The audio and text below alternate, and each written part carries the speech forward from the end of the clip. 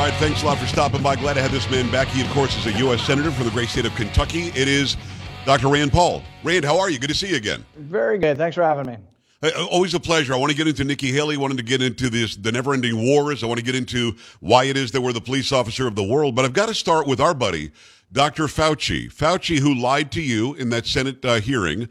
Fauci, who lied to the American people about masks. He said that it would be silly if we all wore masks, and then said we should all be wearing masks.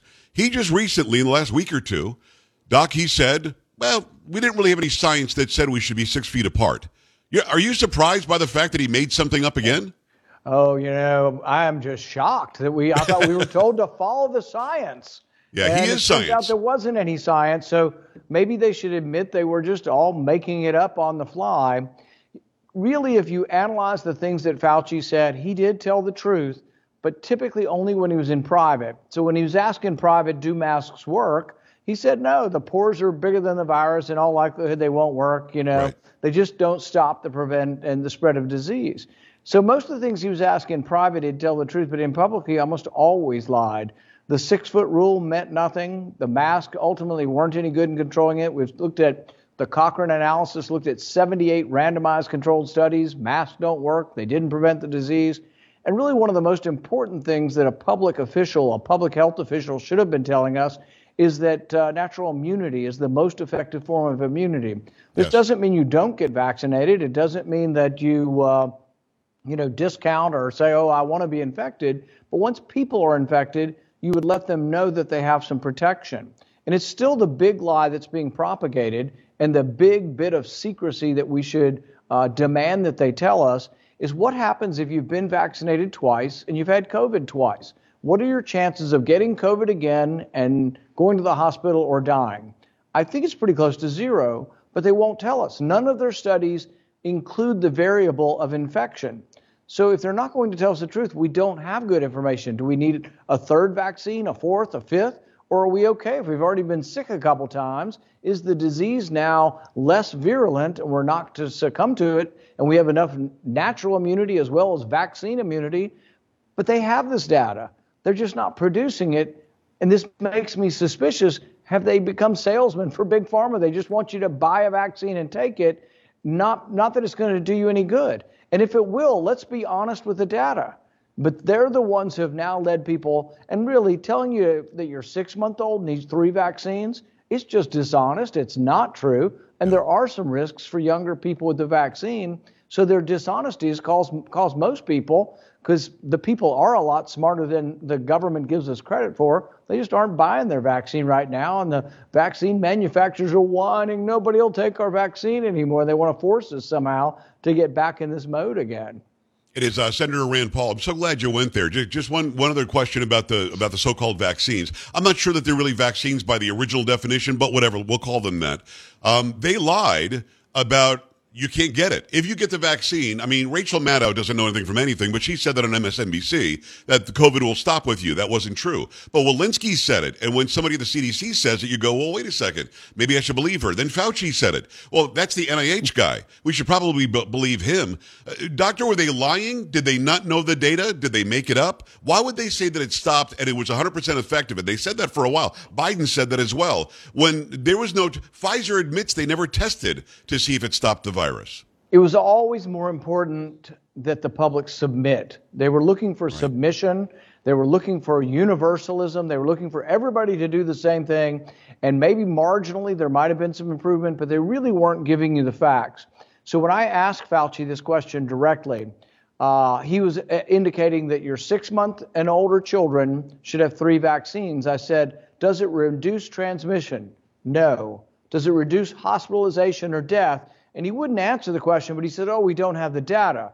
And my response to him, even back then, was, you do have the data. The death rate is virtually zero, and you don't change the death rate at all by giving 3 vaccines to a child. Right. But there are some risks of a heart inflammation for adolescents, teens, boys, young people, and the risks, I think, actually outweigh the benefits. The only reason they approved the 3rd vaccine in kids, they didn't prove that it reduced transmission, hospitalization, or death. They said your kid will make antibodies. My response to Fauci was, I can give your kid 100 of these vaccines. Your kid will make antibodies every time. That's a principle of immunology, but doesn't mean your kid needs 100 vaccines. Right. If it doesn't help your kid, if your kid's already had COVID and the kids aren't dying from this, why would you want to do it, particularly when we don't know the long-term consequences of what really has still only been approved under experimental use. And in the early days, there probably was logic and probably data that showed the older you were that there was benefits that outweighed the risk, but there never was enough data to say to young people that the benefits of the vaccine outweighed the risk of the vaccine for young people. It never was there, still isn't there, and because they won't come clean and they're not honest on this, it's led to this dramatic increase in skepticism and hesitancy among the public because the government just hasn't been honest about the vaccine. That's really all they had to do, Doctor. All they had to do was be honest about it. And the fact that they downplayed natural immunity, which many studies shows is much better than vaccine immunity. And if you have natural immunity, adding vaccine immunity might make the spike proteins go into an autoimmune thing. I mean, the whole deal was just not the truth. And all we wanted was transparency. And you're right. Going forward, they would probably believe these people had they been truthful from the beginning. There was probably no more dramatic expression of hypocrisy when somebody, and I love the internet because somebody found the 2004 interview of Anthony Fauci on C-SPAN. A mother calls in and says, my daughter's been really sick for 2 weeks. She was sick for 14 days. She's had the flu. Does she need to take the vaccine? And Anthony Fauci actually on rare occasions has been honest in that unique time, way before the camera started rolling and way before his ego swelled to, extraordinary size. He told the truth and said, no, there's no better inoculation. There's no better vaccination than having the disease itself. Your child does not need a vaccine. And, that is the truth. It always has been the truth. And they quit saying it now because it becomes so in league. Realize that the NIH now got $400 million of profit for the vaccine. Wow. How can they be objective in telling us mandates and that we need to vaccinate our little children when they got $400 million from Moderna for the vaccine? They share the patent. And you say, well, it should be fair. They helped create the patent. Maybe, but they're conflicted now. They can't make an objective determination of whether you should be vaccinated. Somebody pays me $400 million and I work for one of these companies, then I'm not objective. Exactly. And this is true of a lot of our former FDA commissioners. They now work for Big Pharma. They give these pronouncements, and the mainstream TV will say, so-and-so, former FDA commissioner. They don't say so-and-so active board member of Pfizer. Right.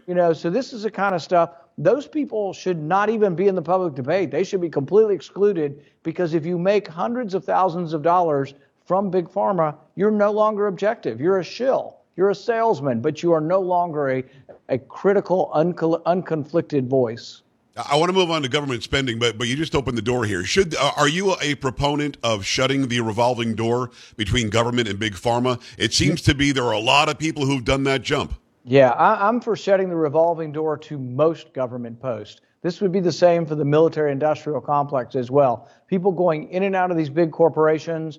They also do it from Congress. You'll notice that a lot of the staff positions that are either in intelligence or defense are people that go to the defense armaments industry, then they come back into Congress and then they back in. Right. And so, no, there's a lot of revolving doors up here, and we need more rules on that to try to prevent people from simply manipulating public policy to make more money for their friends. Paul.senate.gov is the website. It's Senator Rand Paul. Let's talk about government funding. The House was given to the Republicans, and we the people said, purse strings, purse strings, purse strings. You guys have the leverage. You guys can stop the spending. And Rand, they haven't done so yet. Is it time for them to use that leverage we gave them? Without question. And the reason why they have no power of the purse and no guts is because they put everything into one ball. They call it an omnibus, and all the spending is in one bill. When you do that, if government shuts down, people lose their courage. And within days, they've lost their courage and say, oh, whatever, and it gets passed. So spending is never cut. Now, if you actually did the job appropriately, you'd divide spending into 12 bills. You'd pass them one at a time. And we might not get everything we want on all 12 bills, but we'd fight each individual bill. And if a bill failed and passed a deadline, we'd simply hold it, and 1/12 of government might shut down for a while. Right. And hopefully, we'd have enough courage if only 1/12 of it shut down to force it through. For example, let's say we weren't going to win many battles with the Democrats controlling the Senate, but we picked a few that we wanted to pick. Let's say we picked the border, and we said, Yes. you know what? We're not going to let anybody else in. No, we're not going to do this fake reform that they have in the Senate that McConnell's working on, the one where they let 5,000 illegal migrants in every day before they do anything. We're not going to do that. We're just going to say to the president, no mas. We're done. We don't want to let anybody else in for now. We're full. We'll take the legal immigrants in our work programs that we have, but we're not having more. We're not adding all the millions of migrants. The current reform they have in the Senate that's linked to the Ukraine money would let 1.8 million migrants in every year before they started trying to slow the flood. Wow. They'd allow 1.8 million to come in. That is not reform. That's a sellout. It is Senator Rand Paul. I couldn't agree more. What always bothers me, Rand, is the fact that the House can simply pass a budget, pass all 12 of those bills that you're talking about, put them in the Senate, put it in the lap of Schumer, and then make him take action. But instead, the House was off into their districts for 6 weeks, and in that time, Schumer passed something himself, this continuing resolution. And he said, look, the House is going to make the government shut down. The House literally doesn't understand its power, I believe, or this uniparty we keep hearing about really does exist. Which is it? The House doesn't utilize any of their power. It's not that they utilize some of the power of the person. They utilize zero. Unless you do the 12 bills, unless you hold firm, you utilize none of this. And so really for the last decade, as long as I've been witnessing this, I've never seen a Republican House utilize their power at all. They Right. have. And Nancy Pelosi does it, and she did it very easily. The opposite happens. Spending continues and spending goes up, but I've not seen it used to try to restrain spending. So spending has been growing at alarming levels. Our debt is growing at alarming levels. And there's a danger that we destroy the dollar and actually could destroy our currency in the process. But I don't see the House. The House has to have the guts. And if the new speaker will have the guts and say, no, I won't do it, and he'll hold firm, ultimately, you can't force the Democrats to accept what you want, but you could force them to come to the middle. So if Democrats want to increase spending 10% and Republicans want to keep it flat, it goes up 5%. But really, what's been going on is it always goes up. We need to compromise. And I tell people this all the time. I go home and people want money from the government. I say, sure, that's fine. We can find some money. What if we give you 95% of what we gave you last year? We're out of money. I know you want research for Alzheimer's, breast cancer, diabetes, all these things that are well-intentioned and we're a rich country we could help with. I say, what if we only had 95%? And almost everybody looks at me, even the people receiving the money, and say, well, that sounds pretty reasonable. Maybe we could fund it at 95% to try to get our government back into balance. Up here, that's a radical notion. Up here, it never goes down. And in fact, any kind of cut in Washington is usually a cut in the rate of increase. It's Senator Rand Paul. Senator, do you know how much money and equipment we've sent to Ukraine, like exact dollar amount? And do you know what they've done with it? About $110 billion so far. Some estimate a little more, a little less. But I know they're wanting to put $60 billion more in this next bill. And I think it makes us weaker. It threatens our national security because it threatens our dollar. If you threaten our dollar, you threaten our economy. And ultimately, there could be a calamity. I'm not talking about a slow decline of America. I'm talking about a calamity where the dollar loses value virtually overnight and foreigners say, we're no longer buying your debt. Realize right now, our budgetary process is less fiscally sound than most of Europe. Even the countries we think of as socialized are balancing their annual budget and are looking at their senior citizen pensions and trying to bring them within balance. We do nothing. And as our debt grows alarmingly large, there's going to be a point of no return where people just say, we're not going to buy your debt. And when that happens, you'll see skyrocketing interest rates to try to get people to buy our debt, but you'll also see a loss of the purchasing power. And even now, you talk to young people and ask them how easy it is to buy a house. The prices of houses, some have gone up 20, 30, 40, 50% in the last couple of years. The price of food, the price of gasoline. It's hard to be middle class, and there are a lot of people being squeezed, but it comes from debt. It all comes from debt and government spending, and if we don't do something about it, we are threatening the foundation of our country. Do you know what has to happen for the money to stop and the equipment to stop from us to Ukraine? I'm not really sure why we're the big brother and the financier to begin with, but is there a solution? Okay, if this happens, then we can stop sending. It has to be a vote of Congress. If Congress doesn't vote to send anymore, no more will go. Now, it is caught up in the border right now, so it's been slower. Right. Senator McConnell and others have wanted to send it months ago. They would have sent it without any restriction months ago, but it caught up in this border thing. But I'm really not willing to sell my soul and give more money to Ukraine in exchange for fake border reform. Right. And so this isn't even going to be good border reform.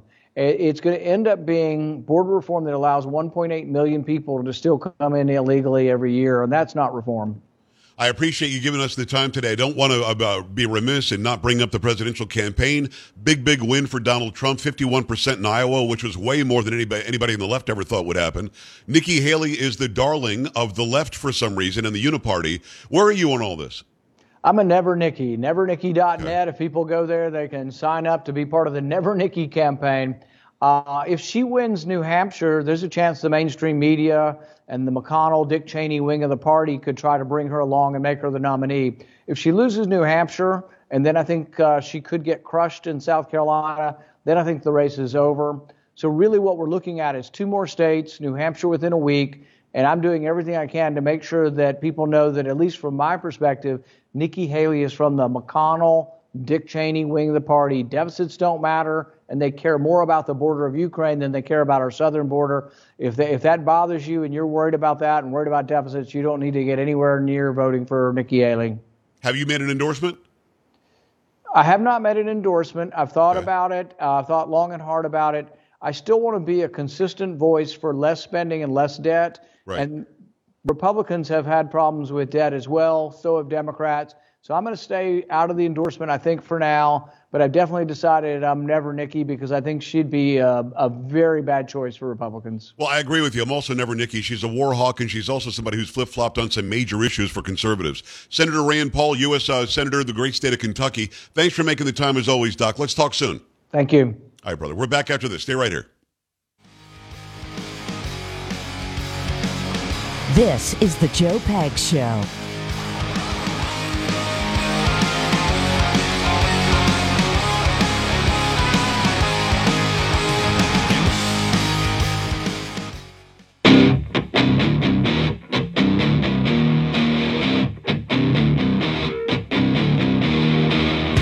Ready to break it down with Senator Rand Paul. He's not endorsing anyone, but he's definitely Never Nikki.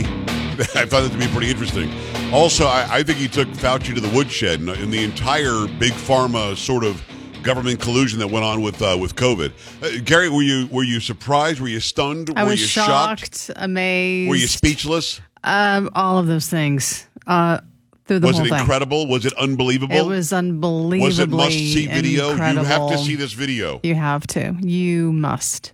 Listen, I had a lot of fun with Rand Paul, but yeah, if you missed what we're talking about before the interview, we talked about the big. They're lying. It's not the most incredible thing you've ever seen. It's not shocking and stunning. You're not going to be surprised. Well, maybe you'll be surprised by it, but there's some word that you've got to use to engender some sort of an emotional reaction from the viewer to get them to click. Or you could just know that it's going to be pretty good content to click on it anyway. Going to do a break here. Next hour, it's going to be U.S. Representative Chip Roy. Much more to come your way in the Joe Pags Show. Do not touch that dial. This is the Joe Pags Show.